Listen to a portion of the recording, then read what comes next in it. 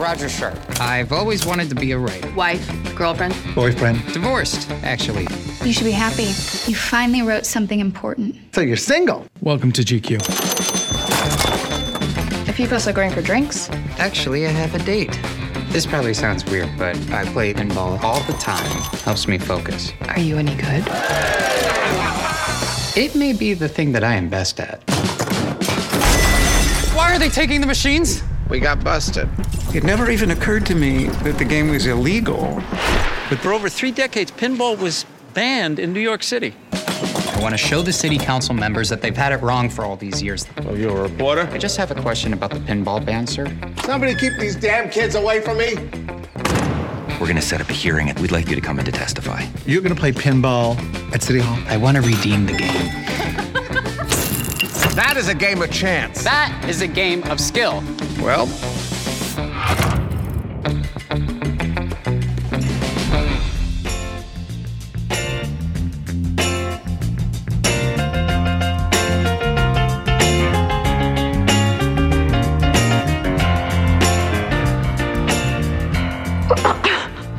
I don't know what you like. I like to watch, Eve. What do you mean, you like to watch? I like to watch.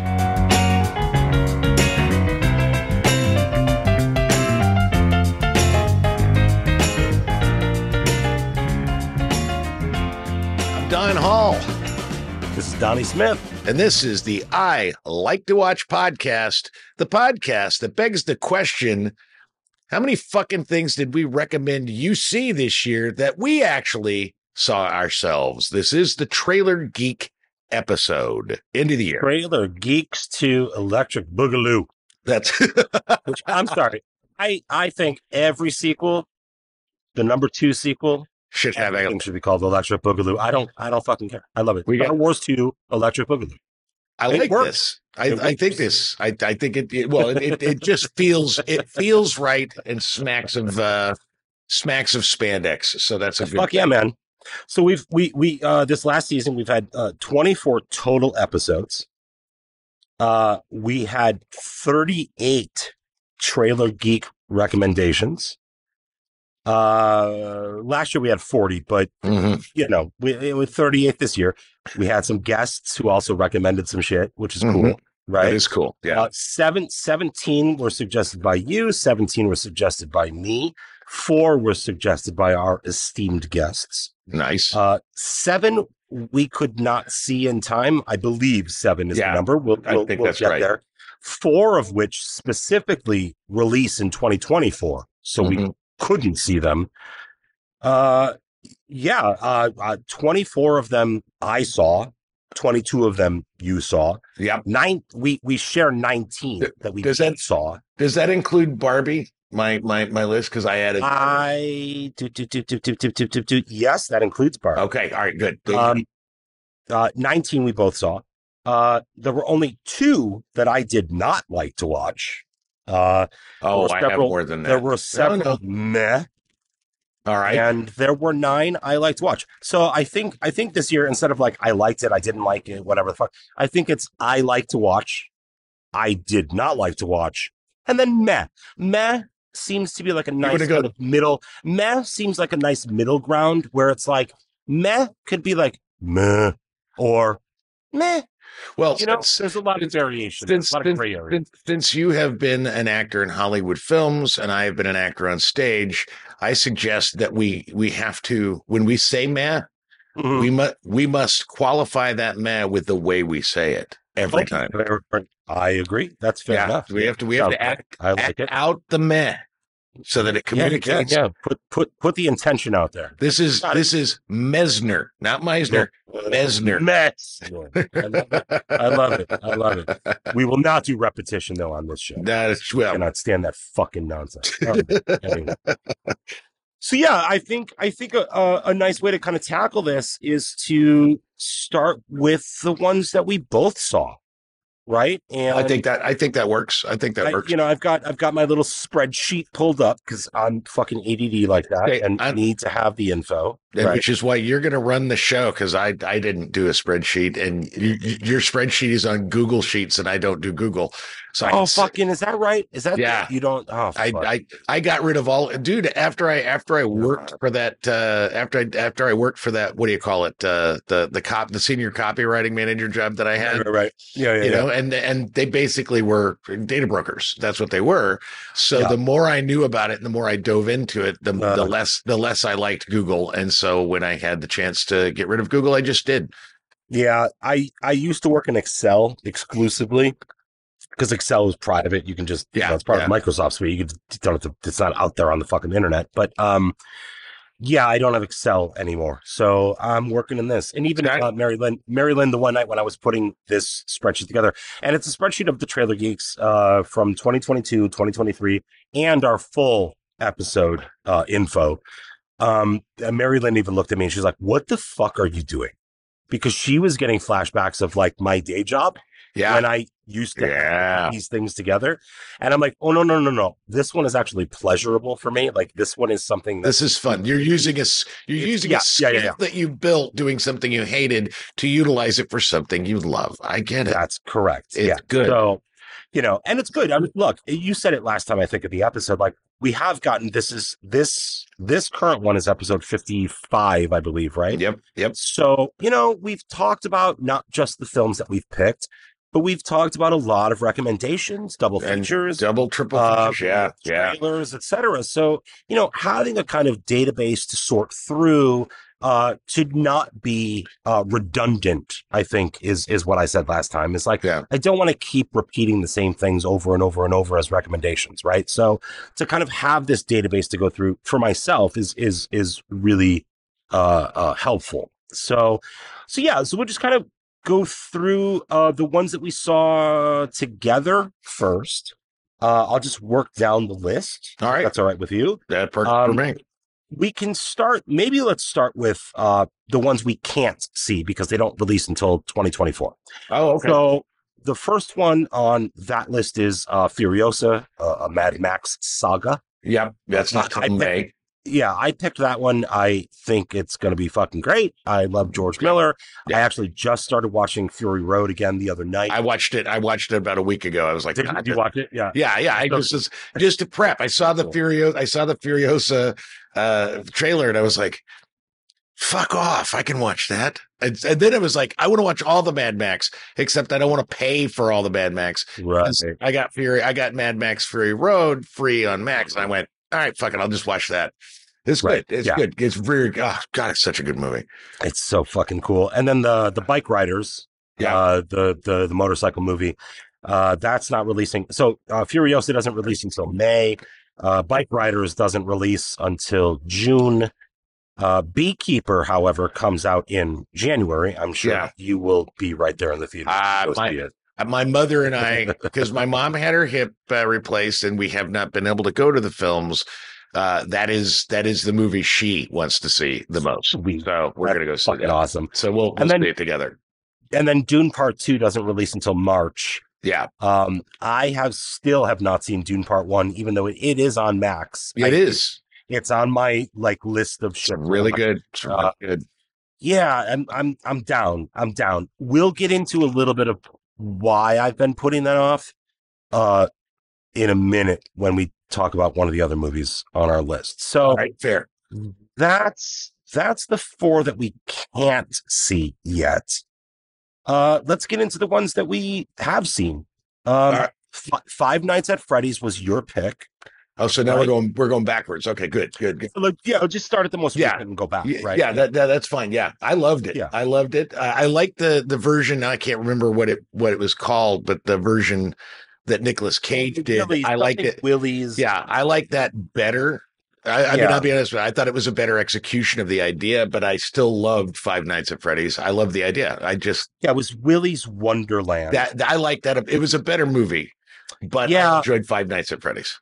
It was a better movie. I think it was interesting because he played such a kind of Clint Eastwood man with no name, very little dialogue, very little. Yeah. Kind of silent kind of hero in that movie. Yeah. I thought it was a lot better at the time. I think I mentioned this when you picked Five Nights at Freddy's. I was actually wondering how Five Nights at Freddy's didn't sue Willy's Wonderland makers for like basically aping the fucking entire idea. It was a better movie. This is one of those like kind of gateway horror films for like younger people. I would put this in up there with like Monster Squad. Yeah, I can see that. It definitely had like Willy's Wonderland has a sort of it feels darker. Five Nights or Willy's? No, Willy's Wonderland feels darker, and it feels darker. And I think the giant animatronic puppets that come to life are scarier because he doesn't say anything. Because he says so little, it really emphasizes how scary those fucking things are because they're the only ones that are actually talking.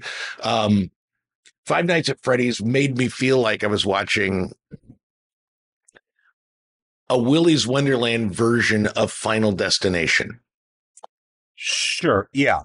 I mean, and that's not bad. It's not bad. It's just a little bit different kind of filmmaking. It's a different kind of script. It's definitely a more group oriented, protagonist gang.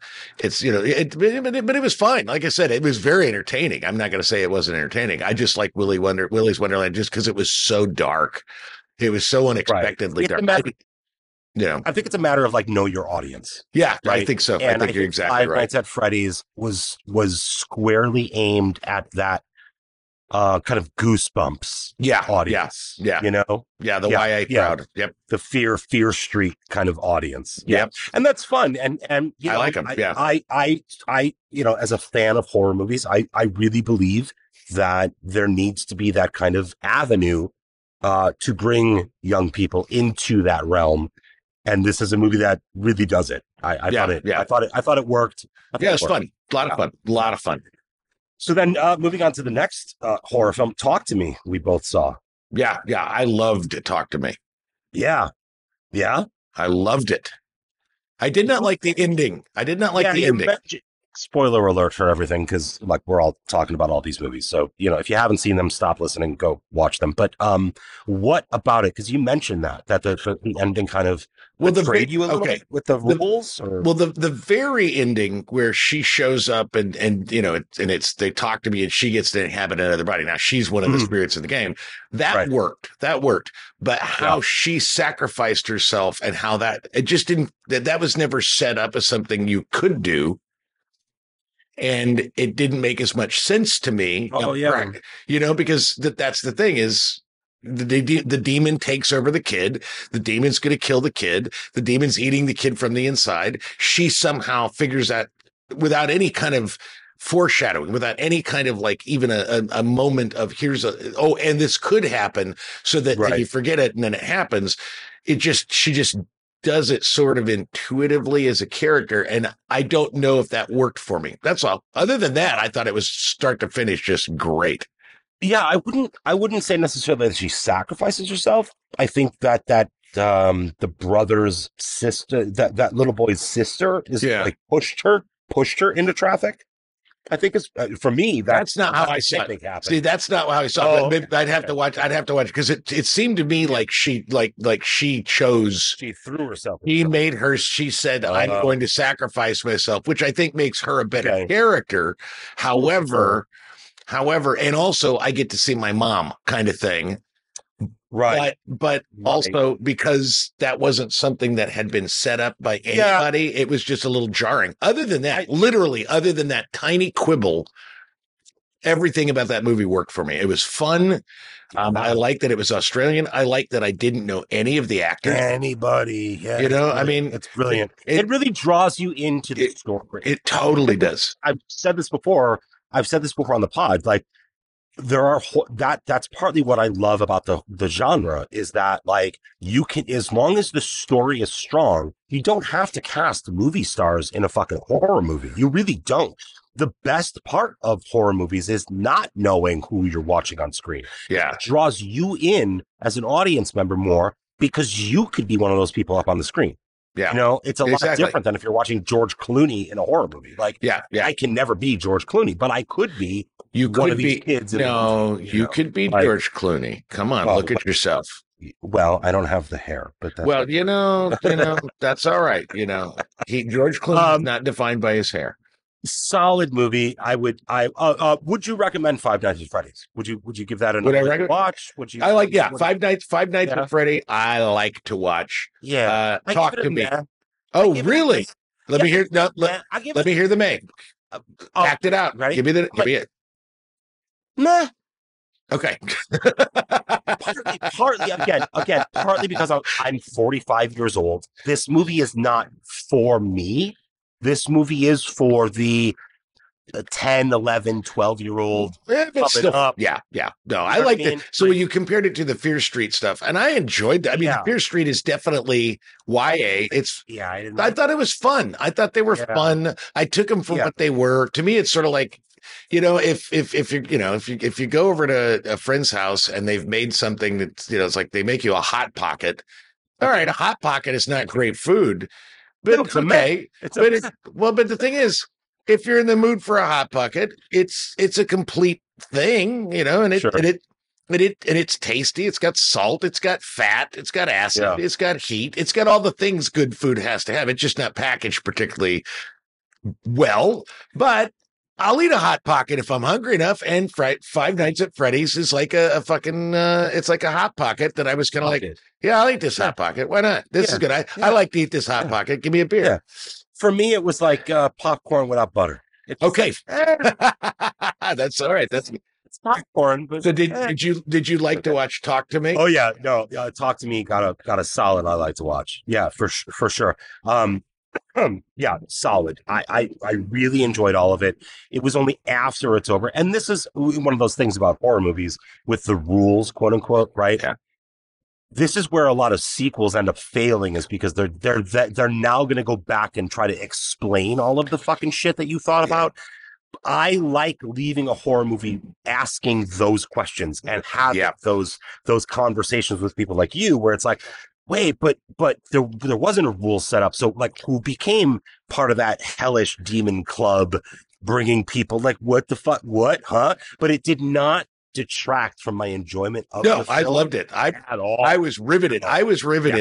Yeah. I was riveted from start to finish. Now there's one 824 is selling a hand. Yeah. They have a ceramic. They have the hand. But it's a fucking bowl, so you can smoke pot out of it. Of course it is. I'm like, I didn't know it was a bowl, but that is funny. Hilarious. Those guys are a hoot. I do want to, because I didn't mark this because I technically can't say I watched Asteroid City. Your father recommended Asteroid City. I know you watched it. And I can't say I watched it because I watched about 10 minutes of it. And it says something for my distaste for Wes Anderson, because I paid $3.99 to rent this fucking movie, and I got 10 minutes in and shut the fucking thing off and said, that's a $4 loss. I'm not watching this fucking thing. I hate it so much. We'll come back to that one. I hate that show. The next one that we both saw was Mission Impossible: Dead Reckoning Part 1. One of the longest goddamn titles out there. Well, they're changing the title of the second one based on that. I know. Which to me is like, okay. Let me get this straight. When there's a mission none of you can handle, you just leave word for a nameless man and hope he gets the job done. Is that it? Should he choose to accept it? What the hell kind of outfit gets to choose what orders to accept? The IMF was expressly created to ensure there would be no unintended consequences. If they cannot ensure a mission's ultimate outcome, they're authorized to decline.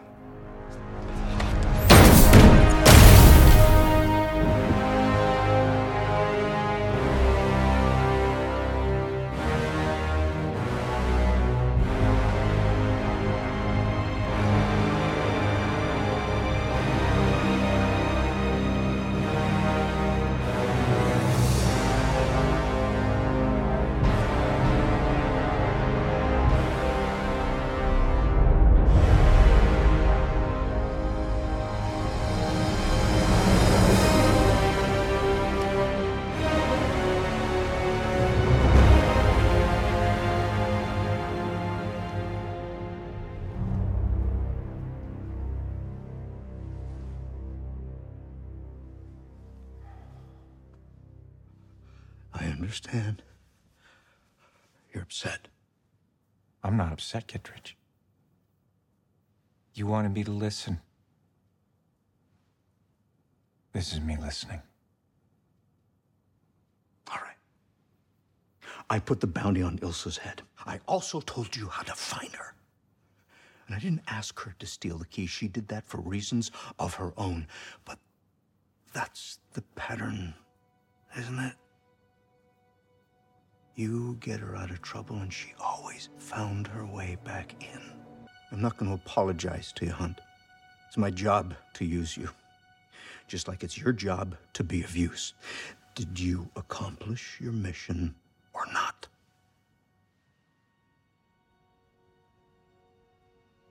Wherever the other half of this is, whatever the completed key unlocks, I will find it.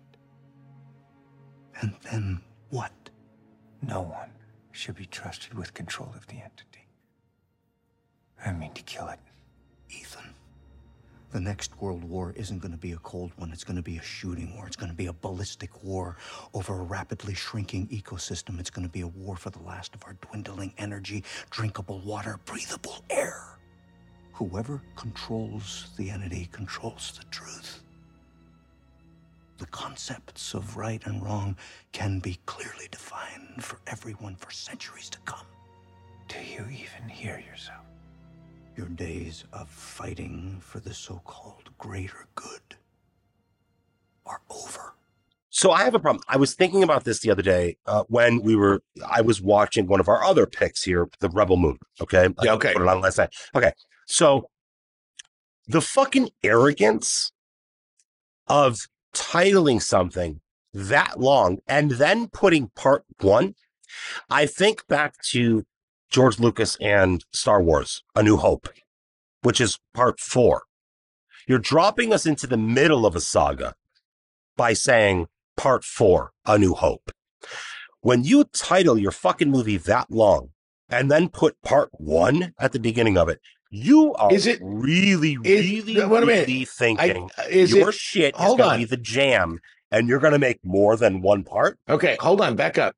So you think Mission Impossible Dead Reckoning is too long, but Five Nights at Freddy's, which is 5 words as well. You Hurt My Feelings, 5 words. Sure. Indiana Jones and the Dial of Destiny is like 17 fucking words. Okay. Well, we'll get to that fucking but hold on. But I think the most egregious thing to me is the part 1. Yeah, well, moniker designation. Well, how we phrase it was unnecessary. Really fucking arrogant. I don't think it's arrogant. I just think it's really hoping this thing takes off and you're going to make more. See, the thing is, after you've made 7 of them and they've all been blockbusters, I really don't think that's arrogance. I think if you made 7 fucking Mission Impossible movies and every single one of them makes serious bank, I think it's not arrogant to then assume that you're going to make an 8th and it's going to be great. I mean, come on, these fucking movies are fucking. They can't fail because Tom Cruise won't let them fail. You know, it's like arrogant as much as kind of stupid after 6 movies to name the 7th one a part 1. I agree with the fucking that's it just was a good titling, but again, as I said, I don't think arrogance was the reason. I think they thought, hey, yeah, we're going to definitely make a part 2 because this idea is too big for one movie, and that's fair. This story that they're telling is too big for one movie. That's fair. I get it. What's really fucking curious to me is what the fuck are they going to call the next one? Because you're just going to hope that people forget part 1 from this movie. Well, what I think they're going to do, what they should do is, since this one apparently was too long, I just think they should call this MI:8. That's it. Sure. That's it. Fine. We'd know what it was. Speaking of the movie specifically, fuck the title. I love the movie. I love it. It was so good. So entertaining. Entertaining. We kind of talked about it a little bit, but it's fascinating from a viewer standpoint. It's fascinating from a screenwriting standpoint. Yeah. That one scene in one location is like 35 pages. And it happens multiple times. And every one of them is fucking riveting. Oh, gripping. And the thing I love about this one thing I love about, and I love this about all the Mission Impossible movies, because I recently bought Dead Reckoning Part 1 because I wanted to have it. And then when I realized, oh, I own this one, but I don't own the other 6 movies. So I bought the other 6 movies and then sat over the course of like 6 nights and watched every single movie. What shocked me, what surprised me was I've always kind of looked at Mission Impossible 2 as a lesser movie. The fact is, it's actually pretty fucking good. No, I enjoyed it very much. Aside from his long hair. Yeah, the long hair doesn't work. But, and maybe too many slow motion dubs. Thank you, John Woo. That's John. Thank you, John Woo. But it's still a really good story. But the thing I love about and if you watch them in that order, sequential order, and kind of keep that in mind, what I love about what you just said is like you've got these set pieces that take 30 minutes. It's one set piece. It's one. Yeah. But if you look at like, I think it's really from Ghost Protocol on. So it's, like the last 3, it's almost like, and they do that several times in those movies, not as many times as they do it in Dead Reckoning, but they do it several times. And it's almost like they're telling a separate individual story within the story. It's like its own little movie that is connective to the rest of the movie. And I think that's extraordinary filmmaking. There's a new great storytelling. I've been getting more into writing, as we've discussed. I've been getting more into writing, and there's a thing that I saw recently. It's called sequence. Mm-hmm.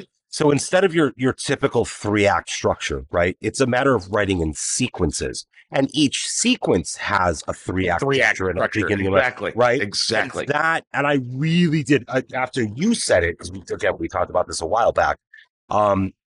They're all on Paramount Plus. Yeah. Oh yeah. So I went back and rewatched all of it. Yeah. I watched the De Palma one. I watched the first one before I watched Dead Reckoning. But after Dead Reckoning, I went back and watched all of them in order. Right. And it really fits that format. It fits that format. And I just have to back up. I think it's funny because what you did was you watched De Palma, then you watched Dead Reckoning, then you went back.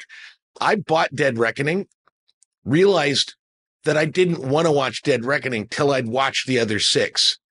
So I had Dead Reckoning literally just sitting on my computer waiting as I watched the rest of them so that I could see it as one continuous story. And that's the other thing. That's the other thing that I think is really brilliant about what Cruise has done is it, when taken as a whole, it really is. And part of it is because he keeps dropping in characters. The Kittredge character from the very beginning of the movie, into Dead Reckoning, it feels like one big fucking story with a lot of bad guys they gotta fight. I love that shit. I love it.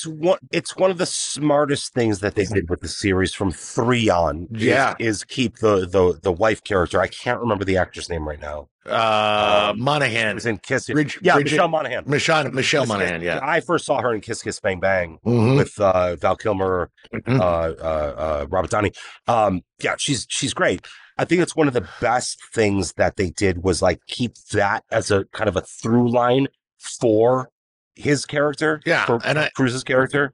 It's great storytelling. It's grounded. The stunts are just unfucking. It's uncanny. It's uncanny. The heart of the thing is this is what I love about the heart of it. Because again, Ferguson is amazing. She's extreme. But what I love about the heart of this thing is the very first movie, in the first fucking 15 minutes, Ethan Hunt loses his entire team. Yeah. And the rest of the series is him systematically rebuilding that team.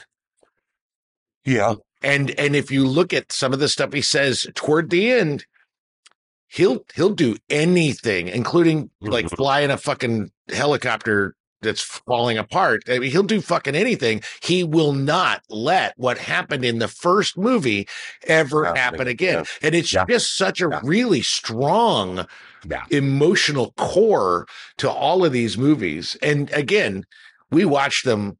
I think they're really well written. I think Dead Reckoning is superlative. 100%. But we watch them because Tom Cruise is doing, we know he's doing his own stunts. And we know that the motorcycle thing he did, he said in a thing in Dead Reckoning, he said that he's been thinking about doing that for 7 or 8 years. And not just thinking about it, but practicing. These are stunts. These are stunts that they take years. I go back to is it Ghost Protocol where he has to hold his breath for 5 minutes in the water? No. Or is that Fallout? I think that's Fallout. Okay, you're right. That's Fallout. But what I love about that is he spent 5 years learning how to do that. Hold his breath for 3 minutes.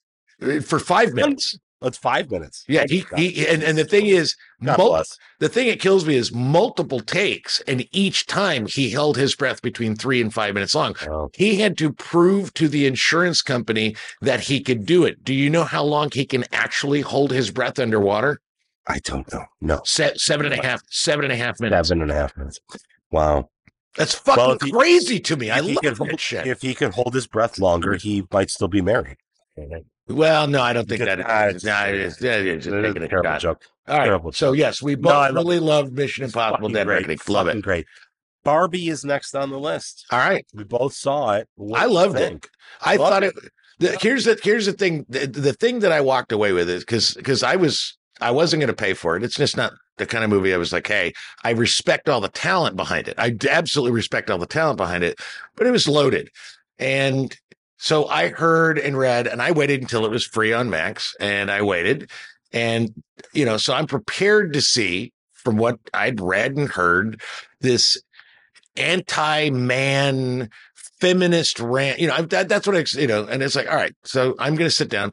And in the first, I want to say even 10, 15 minutes of it, I realized, oh, this is not a feminist rant. This is a white, wealthy, liberal feminist rant, because you could have been watching Paris Hilton. They all have their own fucking house. It was like they're living in this wealthy thing. And so in terms of the feminism behind the movie, it felt more like a 7-year-old girl stomping her foot and saying, men are so dumb. Once I realized, this isn't like this heavy propaganda piece. This isn't a heavy fit. This is just fun. I thought it was fucking hysterical. I think Ryan Gosling is so fucking funny in this thing. I thought Margot Robbie was really charming. I love the Barbie with the TV in her back. That made me laugh my ass off. Yeah. My sister had one of those. That's what I thought was funny. Oh my God. Okay. There's a moment where they had Barbies that were discontinued and when they're trying to, I loved the sort of, I wouldn't call them misandrous because I don't think they were mean-spirited. The anti-man jokes. I suddenly realized I was very concerned about just Zack Snyder's Justice League cut. That fucking made me laugh my ass off. And it was like, okay. So yes, I thoroughly enjoyed it. I do not think that Gerwig or Wamba, that they actually did the thing they set out to do, which was we're going to subvert this Barbie while celebrating it, because Mattel made so much motherfucking money selling Barbie shit. And not just the Barbie movie itself made $1 billion. Yeah, the movie made $1 billion, and then Mattel made more money than from the movie selling shit that makes you look like Barbie, makeup, clothing, pink shit. And so I understand that their idea was we're going to try to subvert this archetype, but I don't think they succeeded, but it was still really fun. As a movie, it was a lot of fun. I enjoyed it. Yeah, I think I think taking a step back from the kind of cultural relevance or the cultural stamp or whatever the fuck, how you want to phrase it about the fucking movie, as just a movie. Yeah, it's not preachy. It's not at all preachy. Wonderful. I wasn't expecting to be moved by it when Rhea Perlman showed up, and it's very brief exchanges between Roby and Rhea Perlman, but when that happened, like, and even the America Ferrera, America Ferrari, that whole situation, I was not expecting to be moved by that. Look. I was too. I have a 3-year-old daughter. Like I'm in that kind of like zone of like emotional shit, Yeah. And like, I wasn't expecting it going into the Barbie movie, but goddamn, man, like I got a little choked up a couple times. It was really mind blowing. I can't remember there were 2 moments in this movie where I unexpectedly got the feels. And one of them was in the car, when they're driving with Barbie and they realize America Ferrera realizes that she has now made a connection with Barbie, and her daughter looks at her a certain way. And I mean, I just like the tears just welled up in my face. Sure. And I went, my God, I'm such a complete pussy.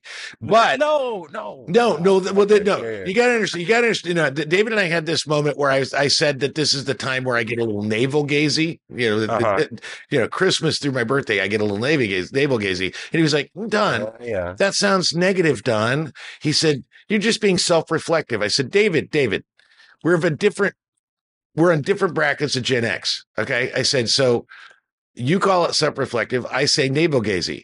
You call it vulnerable. I call it panty waist. It's all the same thing. It's just the way we phrase it. So that's fine. Yeah. I was charmed by everyone. I loved it. And I'm not Ken. I'm just Ken. That's the greatest number. Dude. That's so funny. Since like fucking Singing in the Rain. Like, it's really, really. And the fucking fight, the dude fight with the fucking balls and rackets, and like, that was hysterical. Even the kind of subversion of like, I'm gonna beat you off. That was that kind of shit. It was funny at first. You got away with that. It was funny at first. It went too long, but to me, the rule is the rule of threes or Beavis and Butthead. Yes. And if you're gonna do it 5 times, you have to do it 25 times. Yeah, right. But I was hoping, and in fact, when that moment came, I'd already actually seen that in the trailer. You saw a clip. Yeah, I saw it in the trailer or whatever it was, and I thought it was funny. And I went, okay, that's going too long. And I did at one point after that. I thought, is that going to be the sum total of the humor of this fucking thing? Because come on, you got to be funnier than that. Yeah. And then Ken surfs into the fucking plastic wave, and his body flips like a Barbie doll that you would throw in the air. And I laughed so hard. I went, okay, yes, that's the game I'm here to play. That is so fucking funny. It was great. It was unexpected. I really had no anticipation. I was just like, I loved it. When I saw the trailer, it was my suggestion. I was like, what is this going to be? I really enjoyed it. I did too. All right, moving on. Next one, Equalizer 3. I saw it with my mom. We enjoyed it. I texted you about this one, but it's not good. It's not good. Molto stupido. No, it's just like the fucking, and like, this is kind of weird because it's like usually it's a white savior movie, right? It's a black savior movie, It's a black savior movie. And Marilyn and I, we watched it together. And she even said, she's like, oh, so the black dude is going to come in and solve hundreds of years of fucking mafioso Cosa Nostra. Like, really? He's the equalizer. He's going to equalize it. Well, here's the thing. What I think is very funny about it is like the first one was fun. I liked the first one. First one's great. I like the first one. Love it. The second one, I think they kind of went. I think they went. Well, Denzel Washington is one of the most charming and winning movie stars on the planet Earth. So let's put him in the middle of some horse shit, and it doesn't matter because he's so charming that we won't notice that it's horse shit. Well, we noticed it was horse shit. Equalizer 3. Here's the thing. This is what I loved. I loved everything about this movie except for the goddamn story. I loved him. He's wonderful. I mean, and I liked all the. He's the wonderful thing is, in everything. That's the thing is, I liked him. I liked all the other actors they had in there. Italy. I liked the location shoot. Shoot an alley in Italy. Everything about that movie works except for the fucking story, and the story is so weak and so poorly developed. But she's pointless. Well, you know why she's in it. Yeah. Well, yeah. Because Man on Fire. Man on Fire. Yes, yeah, it was fun. Movie, which is a great movie. Yeah, one of the best remakes. But it was an unnecessary cameo. It really was an unnecessary cameo. Didn't work for me. Yeah, no, it was. Yeah, it's fine. And then we keep doing it. I keep fucking it up. All right, so Mission Impossible got a I like to watch from me. Oh, Barbie got an I like to watch from me. I like to watch them both of those for me. Equalizer 3 gets a meh. And I've got an I don't like to watch that. Fair enough. See, my bar, just so you know, my bar for I like to watch is I would watch it again. Oh, okay. My bar for I don't like to watch is I will never watch that again. Yeah. And meh is I might watch it if I'm drunk. Or if it's just on and I'm doing folding laundry. Yeah. I want to flip around right exactly. now. Yeah, that's my mess. I would never watch Equalizer 3 again. No. Unless you paid me money, and then it would have to be, at least enough to pay my electric bill. So I would ask you why you're paying me to watch that. What's wrong with you that you're paying me to watch that movie, you asshole? I never ask that question. I just take the money. You just take the money. I'm from the nonprofit world, man. All right, next is the big film, just like Barbie, big film, Oppenheimer. Oh no, the next one's Nikki's suggestion. No. Oh, that's at least according to this was all in the same episode. Okay, yeah, all right. These suggestions. Well, all right. These suggestions were all in the same episode. Let's go Oppenheimer. Oppenheimer. Let's go Oppenheimer. I like to watch. Brilliant. Yeah. I will see it again. I saw it twice in the theaters. It's the kind of, I saw it twice in the theaters. It is smart. The thing about it is and this is not to beat off to Nolan, but what I like about it is it's okay. So I watched something like Mission Impossible: Dead Reckoning. I'm not watching it for its intelligence or its structure or the questions that it raises. I mean, the fact is that it's a much smarter movie than I expected to be, but that's not why I watch a Mission Impossible. I don't go to Barbie because I want to be, it just wants to be fun and light. I go to something like Oppenheimer because it's going to make me question history. It's going to make me, it's going to open my eyes to a structure and a way of telling the story that is not something I anticipated. It is just smart motherfucking movie making. And I love seeing something that is that goddamn smart. Well, can I ask you a question? Sure. How much of the story did you know before going into the movie? The history. How much of the history did you know before going into the movie? To be honest, I knew most of it. I did not, Downey's character, the senator, I was not as familiar with his role in some of that. But that aside, I knew that was like, maybe I knew the senator, but I didn't have a name for him, whatever it was. But having him, that was the thing I liked about it, was it was so many movies that are historical, right? Mm-hmm. Historical films. Because you wouldn't even call this a buyout. This is not even. No. This is a historic movie. This is just right. What the movie that I think this comes closest to being mimicked that I see is in the same sort of genre is Spielberg's Lincoln. Because it's not a biopic of Lincoln. It's here's this slice of a moment, and Lincoln is doing it. Of a major person. And this is three slices of Oppenheimer. But there's something really It is that the microcosm represents the macrocosm, and it is such a great way of looking at a piece of history. Again, I was very familiar with most of Oppenheimer. I'd read numerous books about it because I was I've always been, maybe not always, but since probably in my 30s, I was fascinated by Oppenheimer. I thought it was fascinating, and so I knew a lot of it. I did not have a face or a name for the senator that Downey Jr. played. However, seeing that really gave it, and I thought he was spectacular. I thought Robert Downey Jr. He did the, hey, let me make as much money. And he was so good as fucking Tony Stark and Iron Man. However, it's nice to see him doing a role that allows him to not be that character. And I thought he was brilliant. He really is the finest example of someone who made good. Yeah. On like you really went down the shithole and like really came back and like he's an American treasure. He's an American fucking treasure. He's an artist. Phenomenal. He is an artist who has earned his place. He was not given his place.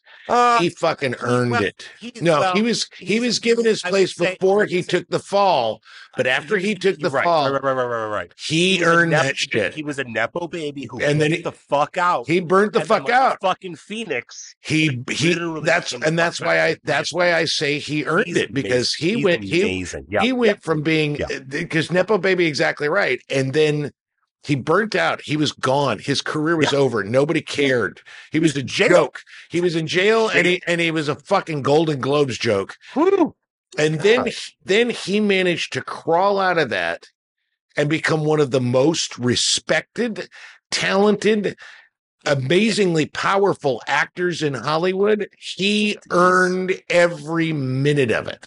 I love him. If there's somebody I would love to meet in this industry and work with, he is at that top of the list. Like, the thing is, I don't care about working with him, but I'd love to have an In-N-Out burger with him. I'd love to just sit at the table with him and just pick his brain, because I just think he's cool as shit.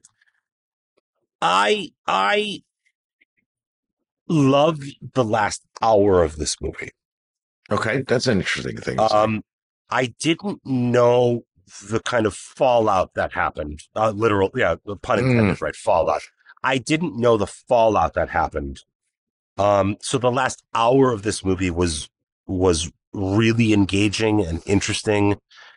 I don't know if that last hour could exist without the previous two in terms of Nolan's storytelling. For the first 2 hours, I was kind of, I don't know, I was bored. I was bored. See, I was not bored. I thought Cillian Murphy was so good.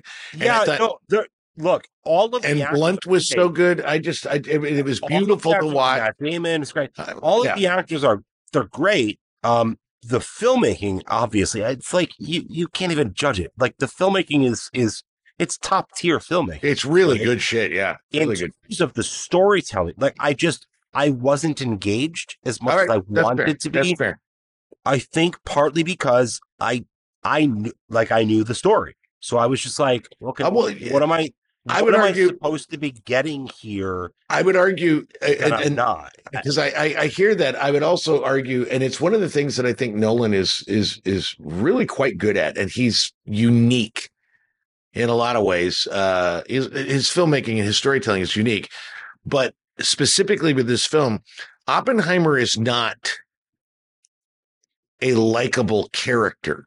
And that's not to say he's a mean guy. He is a cold character. He is a removed character. And that's a really hard film when that's the main character for you to become engaged in. He doesn't really show a sense of humanity, like a really hurt until that last hour. No, to the point where, like, I'm wondering when they're at that kind of communist meeting. And what's her name? Like, kind of jumps his bones. What the fuck? Midsummer. Yeah.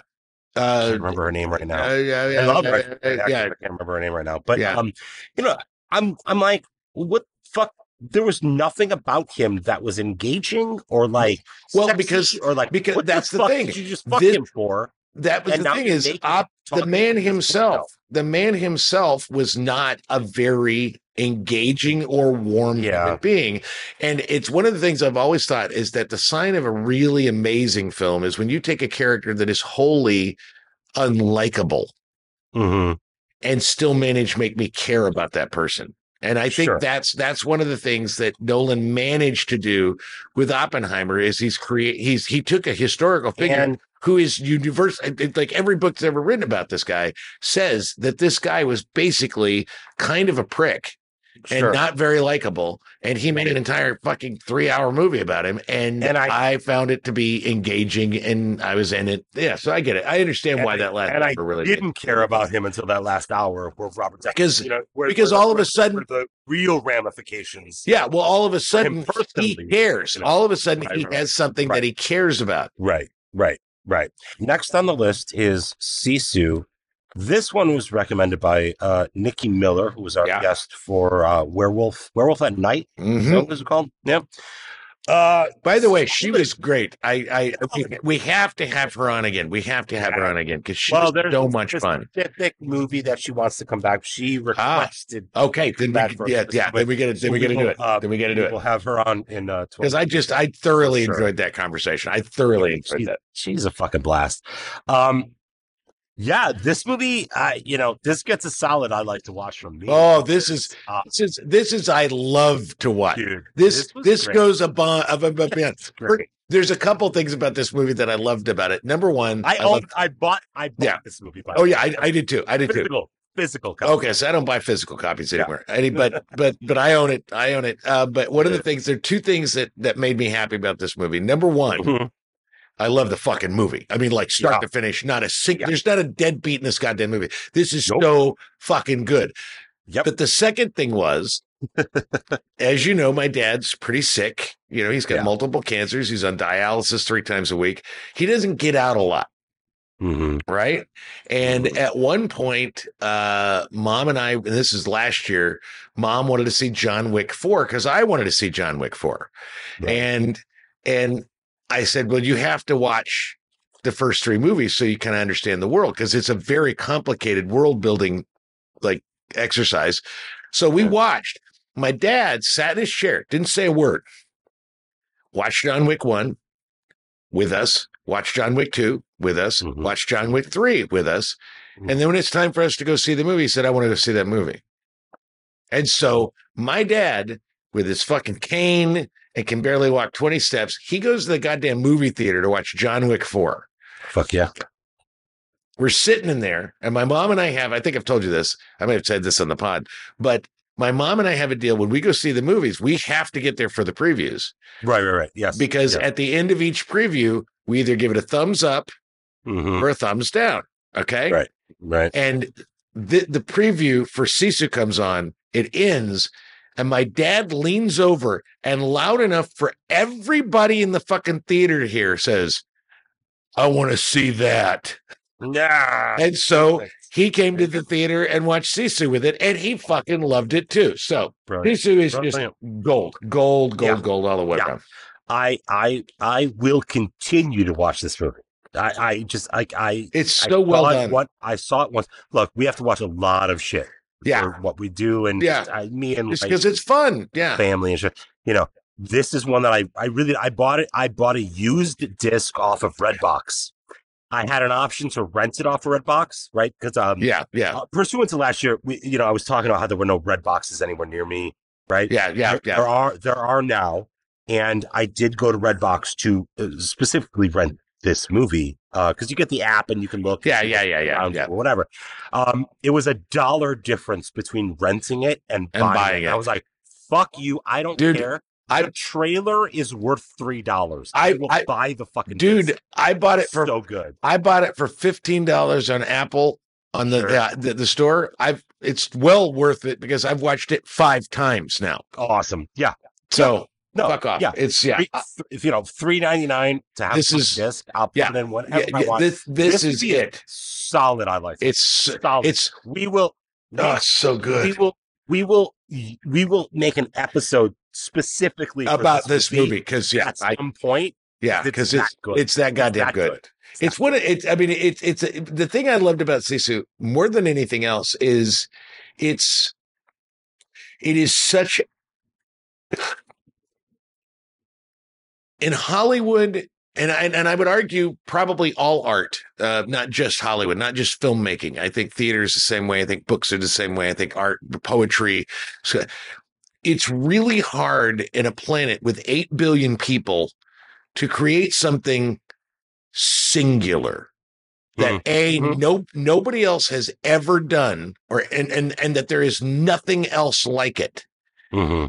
And I think Sisu fits that in a world of the same and derivative stuff. It is completely, and even though it borrows tropes from other movies. Oh, I can, yeah. It's just such a singular story and singular tale, and I love it. I see and feel all of its influences. Yeah, they're there, but this still is so unique. It's yep. No, fucking love it. All right. We could talk about this fucking. Well, I could talk about that movie. All right. Moving on. Guardians of the Galaxy Volume 3. Did you see it? I did watch it. Yes, and I have seen the other Guardians. Okay, and you didn't like it. I can see by your. No, well, this gets a meh, and I'm gonna let it sit right. That's all right. That's fine. Ready? Hold on. Didn't hurt my feelings. Ready? Here we go.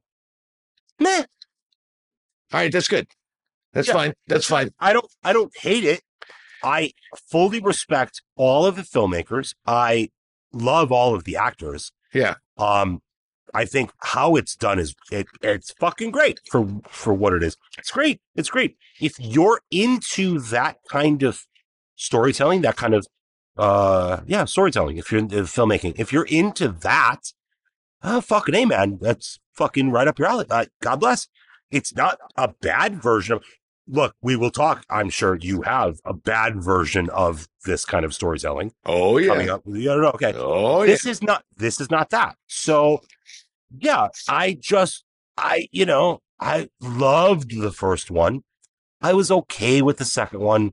This one, meh. And I don't have to talk about it other than to say that one of your things that you asked for us to talk about is pick your fave Trailer Geek movie. And my favorite Trailer Geek movie in all of the movies that we picked and that we saw is Guardians of the Galaxy Volume 3. So, all right. Yeah. I love that movie. I love that movie. Let's put it this way. I'm a big pussy. I cry at a lot of movies. I cry a lot. Ditto. I bawled more in that movie. The only movie I can, and this is an absolute fact. The only movie I've ever cried more at on a per moment basis where I literally couldn't stop crying throughout the movie was Rocky Balboa. Oh, I was going to say Steel Magnolias, but okay. No, Rocky Balboa. Sorry, dude, you know who you're talking to. You're talking to Gen X white men. It ain't gonna be Steel Magnolias. No, anyway, look. But I loved it. I loved it. You didn't like it. I get it. That's fine. I love it. I didn't like it. It's just not my thing. It's not exactly. It's not your thing. And it is so my thing.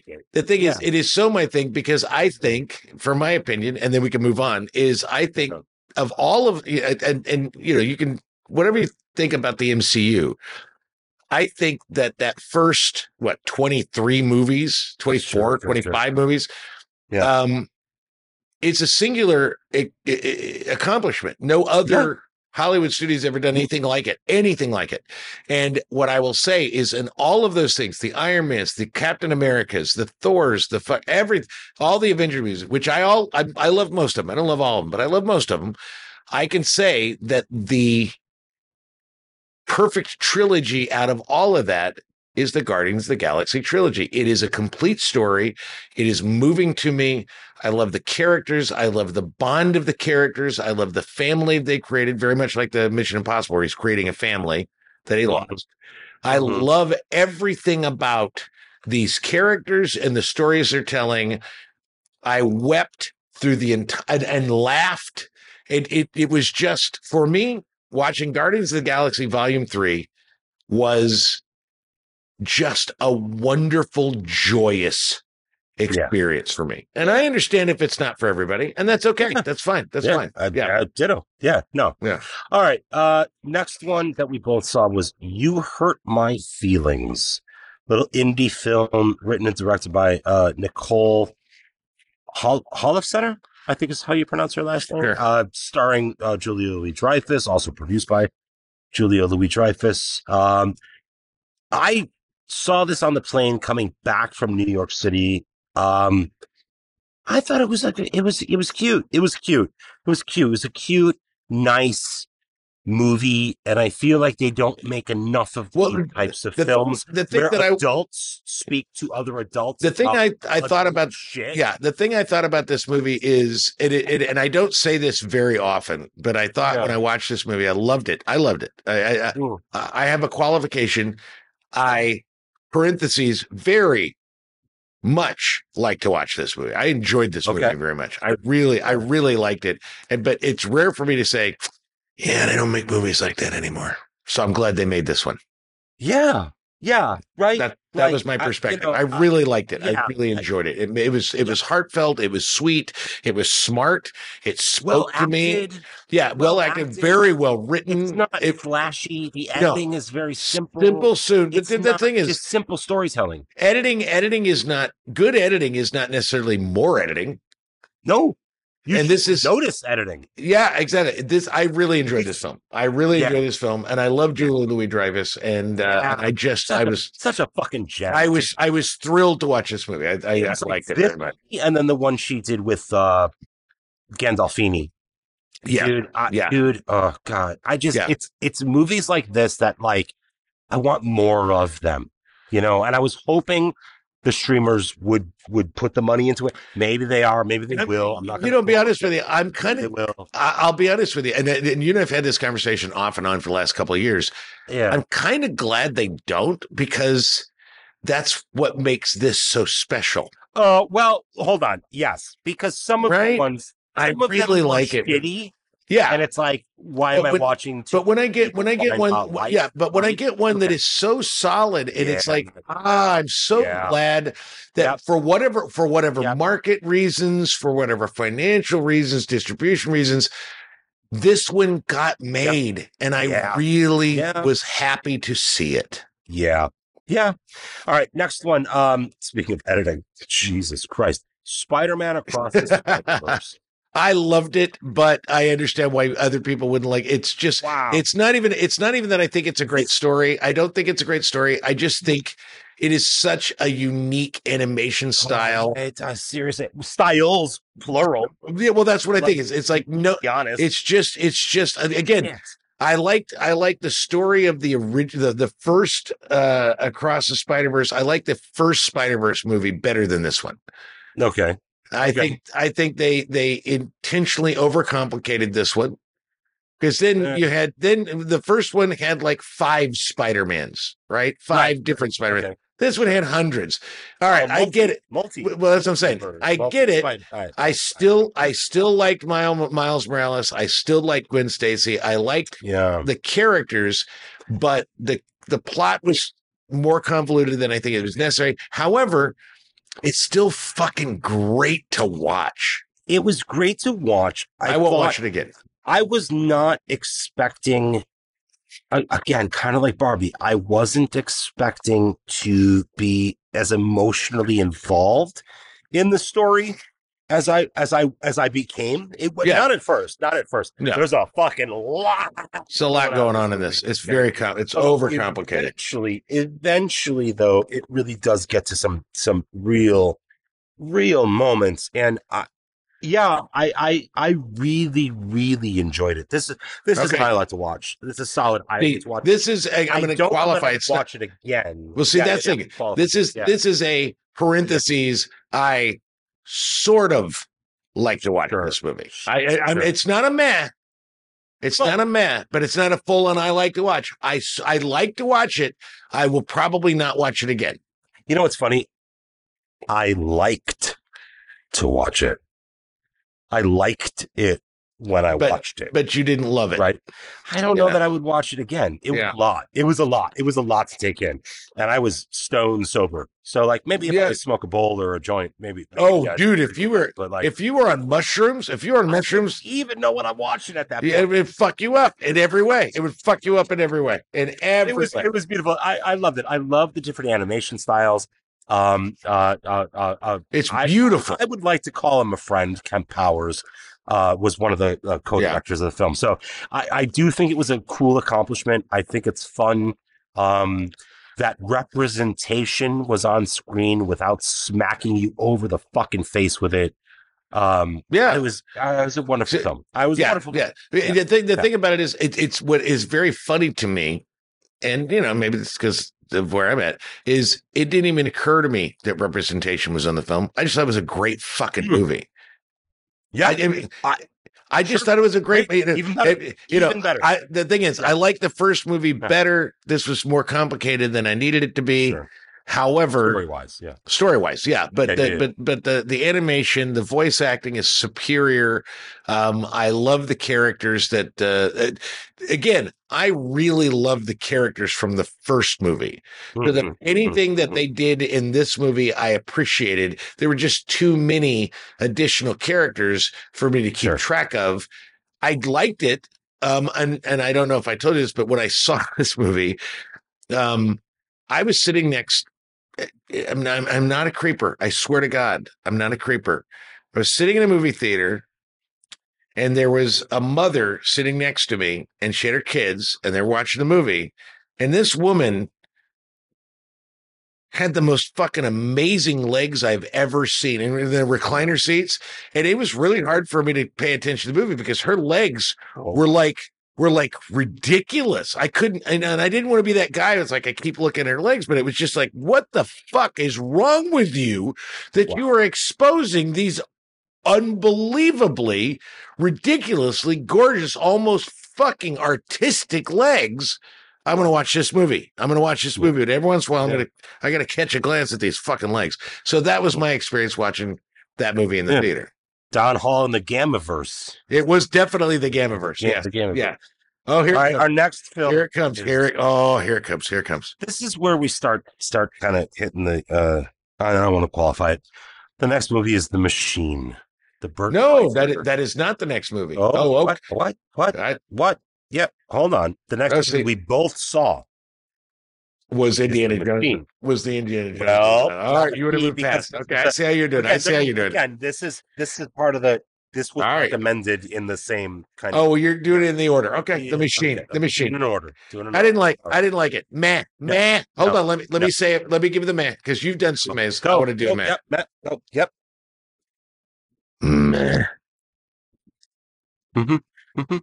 I would second that. I would. I also have meh, and I would go. Meh.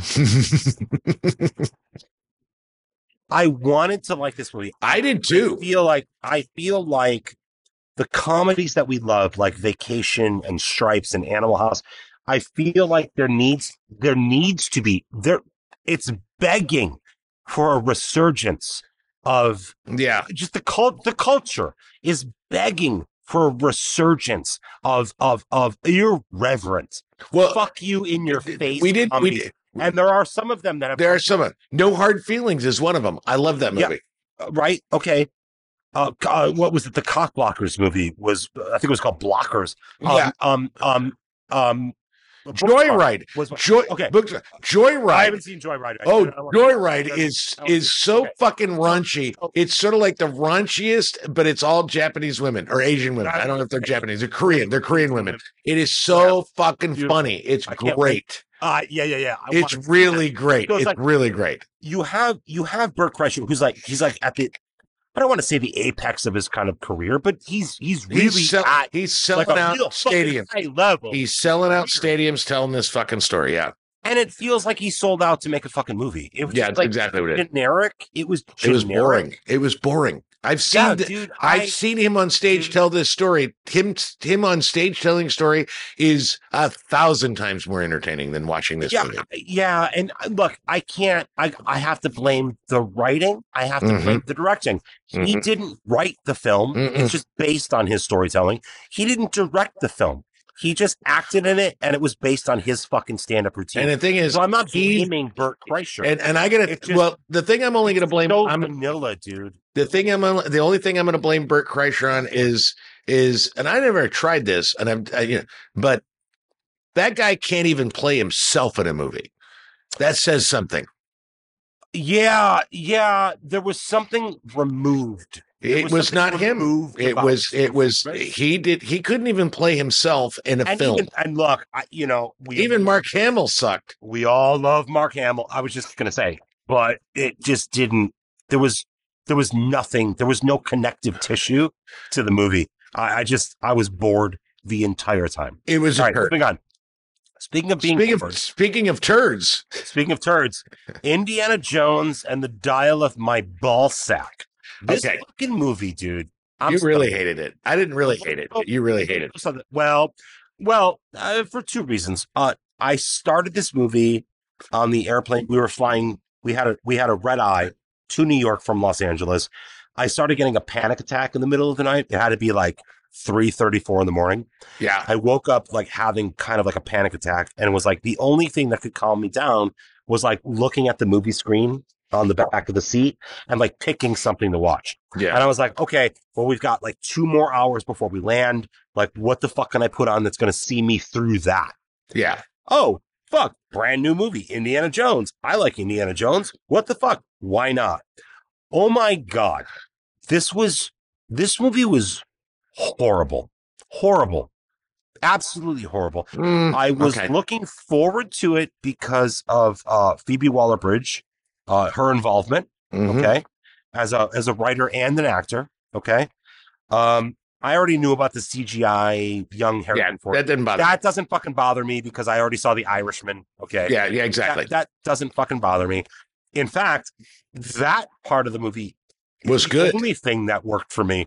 By the time you get to the time machine, airplane bullshit, and ancient Greece at the end, like fucking you. Look. All of the movies have like a mystical religious element to them. And I don't mind that. Oh, well, except for the fucking alien one, whatever. I don't like that. See, here's my problem. The first three are specifically biblical. They're biblical. I mean, like the Temple of Doom is biblical in sort of the a different religious perspective, but they're very religious oriented. Let's put it that way. Maybe biblical is the wrong word. They're religiously oriented. Yeah. And the problem with the fucking alien one is it wasn't religious. And so they fucked that up. And the problem with this is they tried to kind of come back to it. There were moments in this movie that I did enjoy, but not enough moments for me not to say, all right, ready? Here it comes. Here it comes. Here it comes. Yeah. Okay. Yeah. I had a meh on this, and I literally just changed it right now too. I did not like it. Yeah. I knew you did. It just pissed me off because it betrayed, just like Kingdom of Crystal Skull. It betrayed the kind of slow storytelling that was the first 3 movies. Which says to me that the only person that can direct an Indiana Jones movie Steven Spielberg. Is Spielberg. That's 100%. it. Everybody 100%. Else get the fuck away from it because 100%. God damn it. Don't make them. The thing is, this is the thing. They went from it. Okay, I'm going to give you a strange example of, and this could be a stretch. So follow me with this. All right. The thing about it is the original movies, the Raiders of the Lost Ark are a callback, are an homage to a kind of movie that was made in the 30s. Correct. Okay. And those movies were like 30 minutes long. Yeah. And at some point when they got to Crystal Skull, it stopped being that, and it became about Indiana Jones, not about the genre, but it became about the character. Okay, I'll go with the Terminator movies. The first Terminator movie, oh God, yeah, is about Sarah Connor. Yes. The second movie is about Sarah Connor. It's not about Arnold Schwarzenegger. It's not about the Terminator. Well, but she's the fucking grounding character in those two movies. And then all of a sudden, they start making movies about the Terminator. And then you get her as an old woman, Dark Fate, which I actually think, and if I'm going to watch Terminator movies, I'm going to watch Terminator. I'm going to watch, I loved it. All right. Well, so if I'm going to watch the Terminator trilogy, I'm going to watch the Terminator. I'm going to watch Judgment Day, and then I'm going to watch Dark Fate, because she is the main character of the story arc, not the Terminator. Here's the problem with the Indiana Jones movies is that the first three, he is not the center of it. The artifacts are the center of it. Mm-hmm. And by the time you get to Crystal Skull, it becomes about him. And this movie, Dial of Destiny, is also sort of about him as an old man. Yeah. And that's a mistake. That's a real mistake. Yeah. It's a real mistake. I just didn't. I wanted to like it. I didn't do like Crystal Skull. I think I liked it better than you did, but I didn't like it as much as Himmel did. So, next movie, your recommendation, Pinball, the man who saved the game. I love this movie so much. I love this movie so much. And part of it is I love Mike Feist. I really love him. I think he's so goddamn fucking great. I could watch him. I could watch him do fucking anything. He is so good. The camera loves him. But the thing I loved about this movie most of all was I thought the pinball angle sounded fun. And I thought, well, this sounds interesting. So I will watch it. And it was so unexpected. Oh, yeah. So lovely, so sweet, so smart, so well done about a subject that I had no concern for before I watched this movie. I loved the conflict even existing. Exactly. This is one of those. It's one of those movies that I didn't know. I saw the previews. I don't think the marketing was good. But this is the thing I love about this movie is it's a love story. Oh yeah. With pinball as the backdrop. It's the fucking great. I love this movie. It's one of my favorite movies of the year. No, it's one of my favorite movies of the year. I love this movie. If you were to pick Guardians for your Trailer Geek favorite pick, I honestly think this is my favorite pick. Yeah. I struggled with that. Yeah. So unexpected. Oh, I didn't see it coming. I loved it. When you even dropped the trailer for this thing, I was like, I had never even fucking heard of this thing. Because this came in the same episode. It was Pinball 65. 65 was my pick. And then Tetris was Himmel's pick. Right? Yeah. So, hadn't even heard of this movie. Not on my radar at all. Loved it. Yeah, I saw this on the plane on the way back from New York.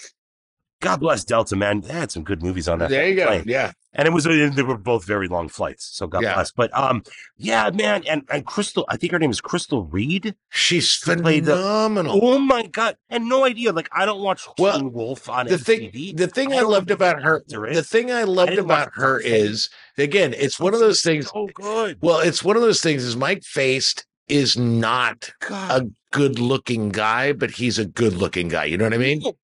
He's that. And exactly. And she's not a Hollywood beautiful woman, but is so authentically beautiful because she's not like this cookie cutter. Oh, everything about that movie works. And God, everything about that movie works. It works. Solid. I cannot recommend this movie. I really can't either. In fact, now I know what the opening for this episode is going to be. It's going to be a scene from Pinball because while Guardians is my favorite movie of our picks, I really did struggle because I loved this movie. Loved it. It's just like the interpersonal kind of connections between people. Just, we all have these love stories where, like, yeah, I don't know. It plays out to what everyone. Please go watch Pinball. It's so fucking. It's so good. goddamn good. Everyone, you don't need to bother watching 65. I agree. I do have I like to watch for 65. I have ready. I think. Yeah. Yep. Go. For 65, I have Mad Dinosaurs. That's what I have. I love it. Look, I think Adam Driver is building a very fine career for himself. I think he's a solid fucking actor. I agree. I think he's a great leading man. I think he is, ironically enough, because of his shit with Star Wars, I think he is cut from that Harrison Ford kind of cloth.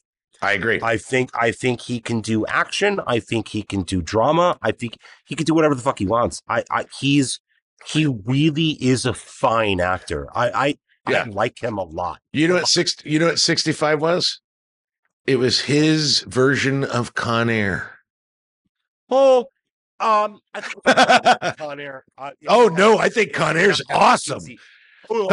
Con Air's the worst movie ever, but it's got Steve Buscemi as fucking a serial killer. Oh my god, it's yeah. Well, come on. We're gonna get to that. Steve Buscemi is like the dinosaur, like the really good dinosaur. That's Steve Buscemi. We're gonna get to Con Air in a few minutes. Okay. So I enjoyed it. I think it's a fun watch. It's fine. It's fine. It's fine. I've seen space movies. I've seen dinosaurs. It's fine. Yeah, Mad Dinosaurs. All right. Yeah. All right. Moving on. Next one. Renfield gets a solid turd. Ready? Oh. See, it gets a solid. I don't like to watch. I did not like that movie. I did not like that. I can't even say meh to it. I wanted Aquafina of it all. I wanted to like it. Well, I wanted to like it. I love Nicolas Cage in it, but love him. But here's the thing: if the only thing in a movie you like is Nicolas Cage, it might be worth it. But this was not. Even he couldn't save this shit. No, not even him. And I love Nicholas Hoult too, but I do too. No, that movie was a fucking piece of shit. It's a turd. Revolution is the next one on our list, and this gets a solid. Nah. You know, I have a hard time with this one because I really wanted to see it, and I really like the idea behind it, and but I don't really dig the Jesus thing. And it was, and Kelsey Grammer is not as good as I want him to be. No. And there's something about I have to say, I don't like to watch this one. I watched it and I didn't like it. There, I'm giving it a meh because it didn't offend me. It wasn't great. It wasn't bad. It didn't offend me. It didn't offend me. But it was like, it could have been better. Could have been way better. It was a good story that they just. This is another one that I watched on the way back from New York, and when I got back to LA, it was like a couple weeks or a couple months later. I can't remember, but the company who made this movie is they're making a lot. $75 million. Yeah, they're making a lot of Jesus movies. They're making a lot of Jesus movies, dude. To make what they're doing, dude, that's a lot of fucking money to make. This is one of the things that I'll say. Here's one of the things. Yeah, I don't dig it. I'm not down with it. Yeah. But I'm also not down with a lot of feminist ideology. But I loved Barbie, and I had no problem with the trans Barbie. It's like whatever. No, sure. I don't have a problem with the Christians making a whole bunch of Christian movies. I just want them to be good movies. Just be good. That's all I care about. I honestly, I don't care if you're preaching at me as long as it's a good movie. I don't like preaching if it's a bad movie. If it's a bad movie and you're preaching at me, I want to punch you in the fucking neck. And I feel the same way about our next pick, which Yeah. is my suggestion. Yes. I told you, I think I should refrain from suggesting TV shows or streaming shows from now on, specifically because of this fucking ball-sucking piece of shit. See, how many episodes? World Part 2. How many episodes you get? One fucking episode. I watched 4. I watched 4, and I hated and it. They still didn't get you. Okay. No. So that's my thing. Yeah, I watched 4 and I went, I hate you people. I hate everything you did. Yeah, fuck. There are a It's few miserable. There are a few things that make me as angry at artists as I am angry at Donald Trump for anything. And this made me that angry. I really hated it. I really hated it. It's like you were given the keys to a fucking Ferrari and you crashed it in 5 minutes. Yep. What the fuck? Did you not learn how to drive before you were given those keys? You got Mel Brooks. What is wrong with you? You got Mel Brooks, and it's just the worst thing I could imagine. Like, look, I respect like individually some of the comedians, most of the comedians are quite good. Production of this thing are quite good, very funny people. How they make this fucking piece? It's like. It's the worst thing I've ever seen. I'm done talking about it. It was move on. Solid.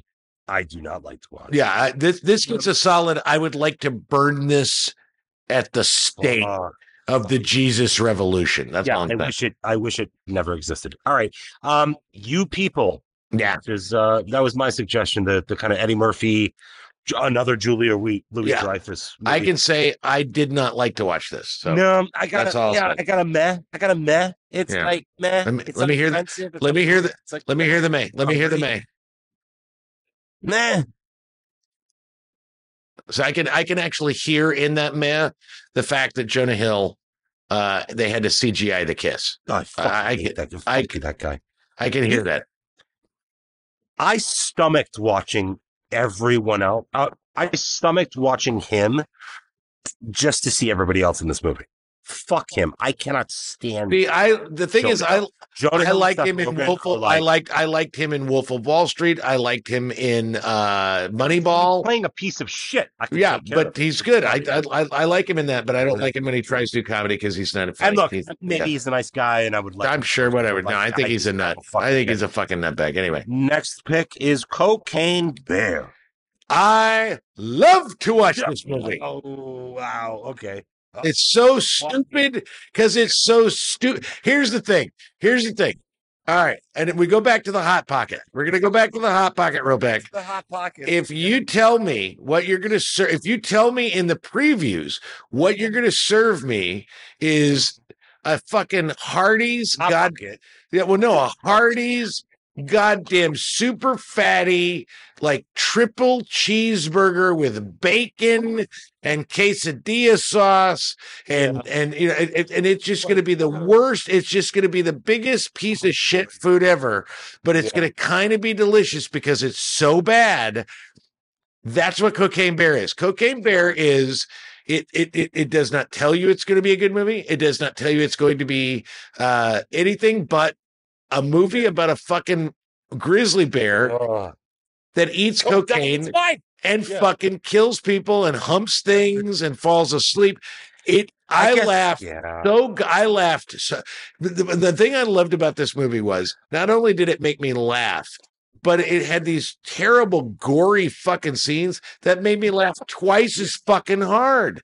Like the woman, like the sheriff that gets like dragged by the fucking ambulance until she's just meat pulp. I laughed at that movie nonstop. It was stupid in every possible way. This was like watching a marathon of Beavis and Butthead with blood. I love this movie. Whew. Yeah, this one it gets a meh, and literally just like meh. I don't know how you can meh a movie with a cocaine bear. I'm sorry. I liked it for a while. It's genius. It's genius. Point, it felt like an SNL sketch that went on too long. That's my best description. But it kept getting laughs. Not from me.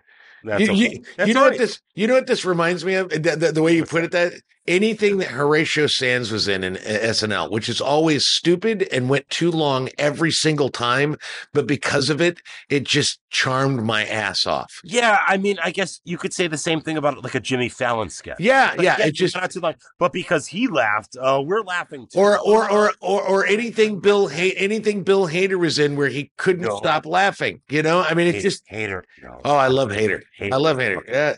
I love Cocaine Bear.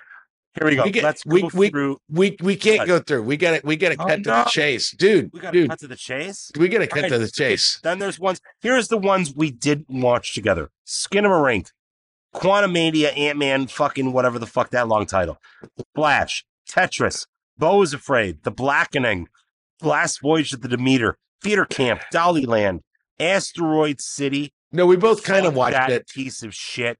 We kind of watched things we can't watch. It's in theaters. Priscilla's in theaters. All right. American Fiction's in theaters. Rebel Moon. I'm gonna watch. No, the thing is, don't talk about it. Don't talk about it because sounds. I haven't watched it yet. I've already heard some negative.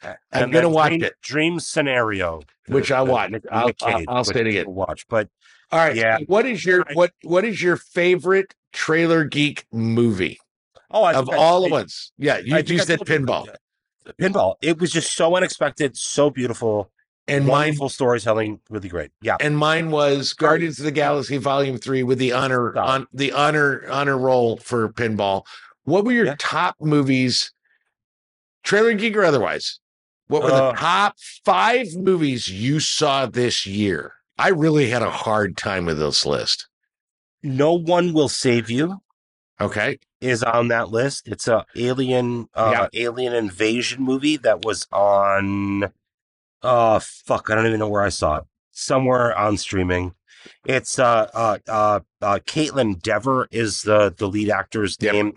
She was in Booksmart. She's a phenomenal actor. This movie has like almost no dialogue in it. It's a wonderful fucking film. Loved it. All right. My first one is Killers of the Flower Moon. Oh, you saw it? I saw it in the theater. Oh, God. Okay. Well, the thing is, I can't wait. I'm looking for I saw it in the theater and I've watched it 3 times again on Apple Plus. I think this is a real achievement. It's a real achievement for Scorsese, and it's some of the best stuff. It's just a phenomenal fucking movie. So yeah, that's my first one. That's my first list. What's your second? When Evil Lurks. It was a Shudder. It's a movie I saw on Shudder. Okay. It's about a small town where people start getting possessed out of nowhere by evil or demons. It is violent. It is bloody. It is gripping storytelling. The acting is amazing. The way it's shot is just like, there are scenes in this movie. I qualified it online to a friend. I've never yelled, "What?" Oh, that's awesome. So many times out loud while watching a movie in like. So I felt that way for Hereditary, but I know you didn't like the ending. So it was the ending bothered me. I loved the rest of the movie. Yeah.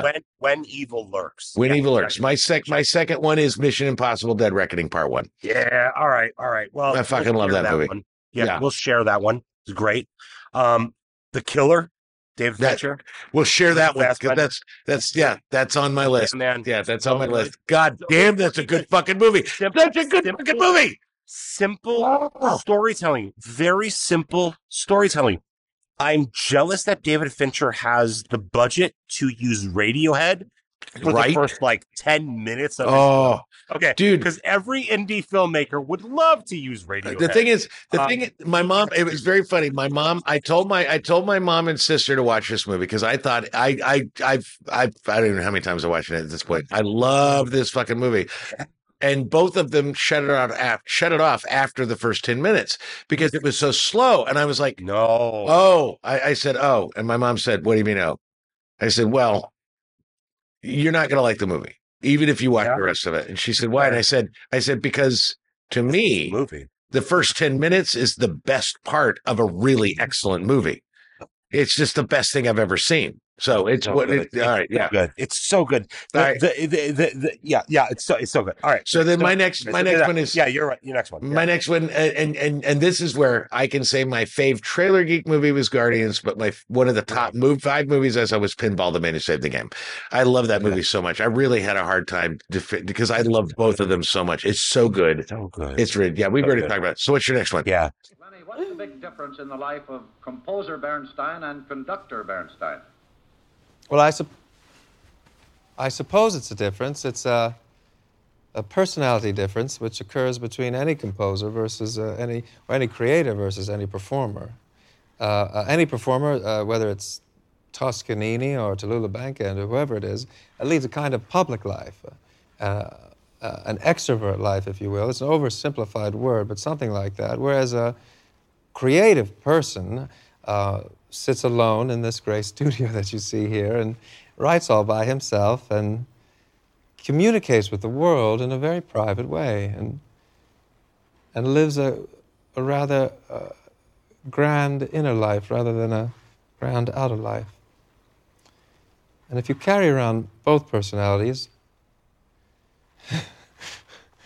I suppose that means you become a schizophrenic, and that's the end of it. Maestro. I watched it last night. Yeah, I haven't seen it. And I'll yet. be honest. I've seen all the fucking shit. I was texting you and Himmel about Bradley Cooper really wants a fucking Oscar. He's trying. I'll be honest with you. He's very talented. I'll be honest with you. It is a fucking phenomenal film. And when you have Martin Scorsese and Steven Spielberg as your producers on a film, come on, man. I mean, it ain't going wrong. No, man, you're doing something right. Yeah, what it is like. Yeah. All right, I'll watch that. He is great. The filmmaking is great. I mean, really, Cooper. He might want to stop acting and just be a director. He's great. The revelation, and look, I've loved her for a long, long time. Yeah, but the revelation is really Carey Mulligan in this movie. She does She's a things great actor. with a camera stuck in her fucking face, close up. She does things. She goes through movements. She sold me. It's like, dude, she sold me on Promising Young Woman. She sold me on Promising Young Woman, and I went. Well, I mean, I always liked her, but that was when I went, oh fuck, she's world class. She fucking balls out in that. She's world fucking class. Yeah. This one. I mean, she's like, literally rivaling Meryl Streep. She does things with her face in this movie.